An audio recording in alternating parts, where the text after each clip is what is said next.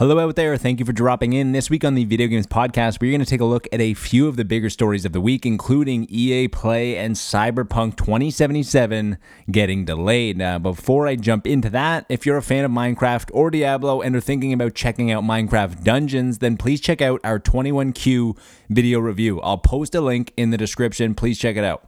Also happening this week is the release of the highly anticipated The Last of Us Part 2. Now, being that game is somewhere around 30 hours, I will try to get a review finished sooner than later, but I also want to enjoy it. So, along the way, I will be posting impressions during my playthroughs and talking about my experiences. It's kind of like a game club, and each play session will be around a few hours or so. The first one will be up soon, so please check the site for that in the near future. I will post a link for that in the description as well. Now, spoiler-wise, during those impressions, I will be talking about the experiences I had, and there will be spoilers, but I will precede each edition with an endpoint of where I stop so you know where it's going to end. Now, but without further ado, let's get into the topics of this week.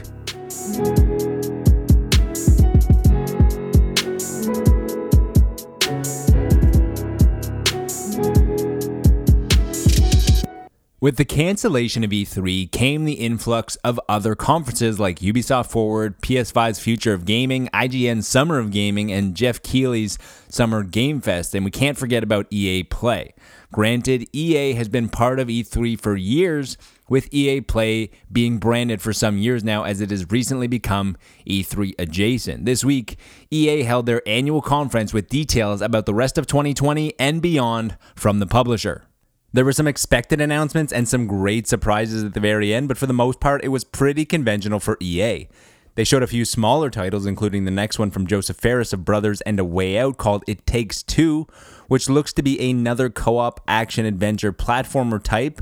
They also showed gameplay for the dogfighting game from a galaxy far, far away, Star Wars Squadrons, which is due out in October, and as expected, there was a sizzle reel for the future of EA Sports. Near the end of the presentation, there was also a montage that displayed what a bunch of EA studios were working on for next gen.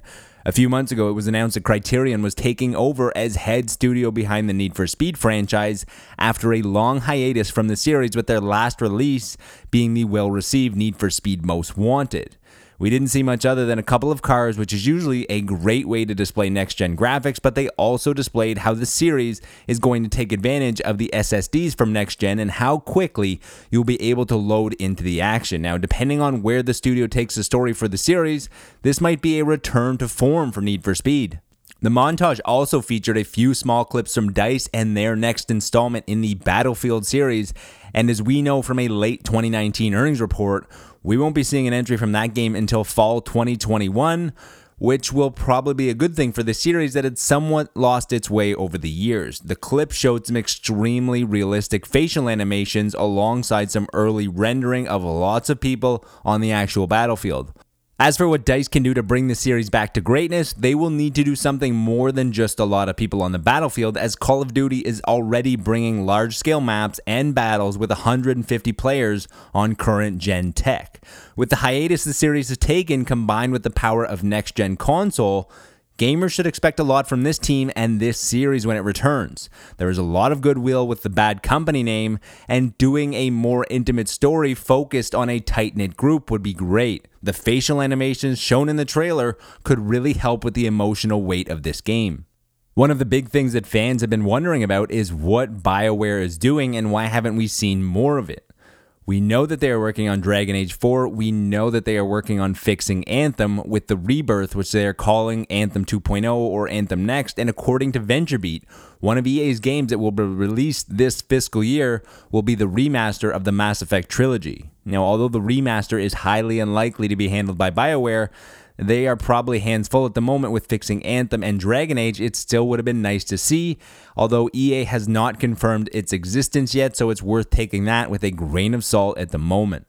And although it looked great, all we saw was a few samples of art from Dragon Age, which left you wanting to see more, but not in a good way. At the Game Awards in 2018, Dragon Age 4 was announced, and while the series is still early in development, it would have been nice to see just a little bit more than art, though this title is not likely to be seen until 2022 at the earliest, based on the comments from EA during a financial briefing.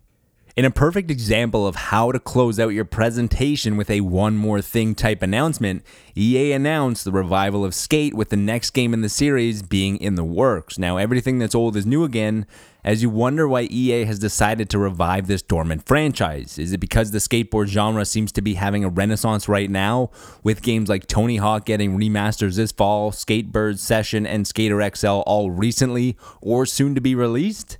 And the other option could be that the constant hounding from some fans might have finally tipped the scales.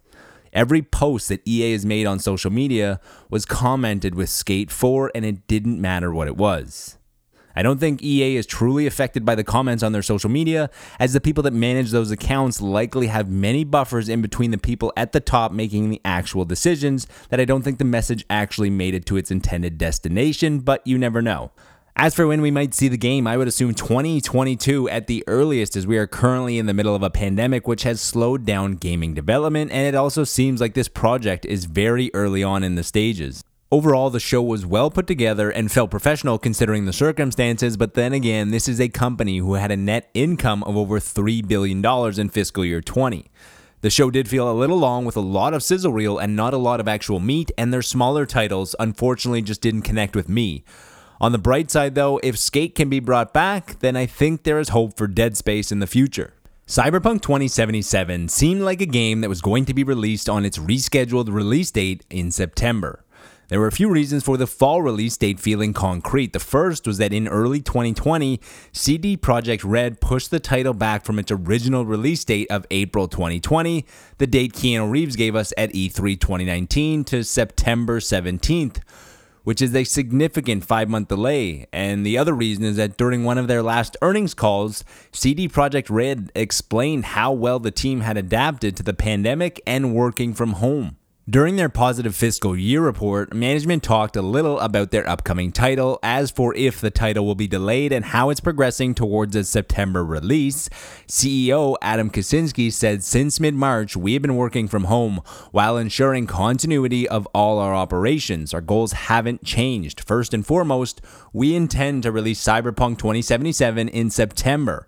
We feel motivated and have the necessary tools at our disposal to meet this goal." The Senior VP of Business Development answered many questions regarding where the company stood with Cyberpunk 2077 after its fiscal year report. And when answering some of the written questions, he noted that the game is in a complete form. He said it's done and it's all bug fixing and polishing. In terms of QA testing, it's about 130 to 150 people working on it right now. However, this week, CD Projekt Red co-founder and head of studio posted to their social media news of the delay. Those of you who are familiar with the way that we make games know that we won't ship something when it's not ready. Ready when it's done is just not a phrase that we say because it sounds right. It's something that we live by even when we know we'll take heat for it. At the same time, we are fully aware that making such a decision costs us your trust, and trading trust for additional time is one of the hardest decisions a game developer can make. At the time we are writing these words, Cyberpunk 2077 is finished, both content and gameplay-wise. The quests, the cutscenes, the skills, and items, all the adventures Night City has to offer, it's all there. But with such an abundance of content and complex systems interweaving with each other, we need to properly go through everything, balance game mechanics, and fix a lot of bugs. CD Projekt Red seemed like they would be hitting their target of late September with those earlier sentiments from upper management, but with the delays of Cyberpunk 2077 echoing that of the company's most successful release, The Witcher 3, which was announced for late 2014, then pushed to February 2015, and then finally released in May 2015. The game eventually went on to win many Game of the Year awards from different outlets, which shows just how valuable extra polish can be, as game-breaking bugs can turn you from a Game of the Year into a meme. The delay of Cyberpunk is good news, as the extra polish and bug fixing will be worth it. And it will also put the release much closer to the anticipated release of the next generation of consoles from Microsoft and Sony. Whether or not it is a coincidence that the release of the game is much closer to the release of next gen, there are a few reasons why this should benefit the team. The first is that during their fiscal year report, CD Projekt Red showed a drastic increase in digital sales year on year. And with Sony just unveiling a digital-only PS5 and Microsoft most likely to follow suit, it's clear that digital sales are about to spike even more, meaning more money for the developers. The other benefit Cyberpunk 2077 might gain is that as of now, there have been little to no games scheduled for the launch of these shiny new consoles, which means that people will be looking for games to play. That's it for the show this week. If you made it this far and haven't subscribed to the podcast, then please consider doing so. And if you really want to help, then please leave a positive review or rating, as that really helps with the rankings, which helps others find it. It's now officially summer, which means that it's hot out and a great reason to stay inside in the cool and play games on top of there being a pandemic. And please remember, be nice to your fellow gamer, and more importantly, be nice to your fellow human.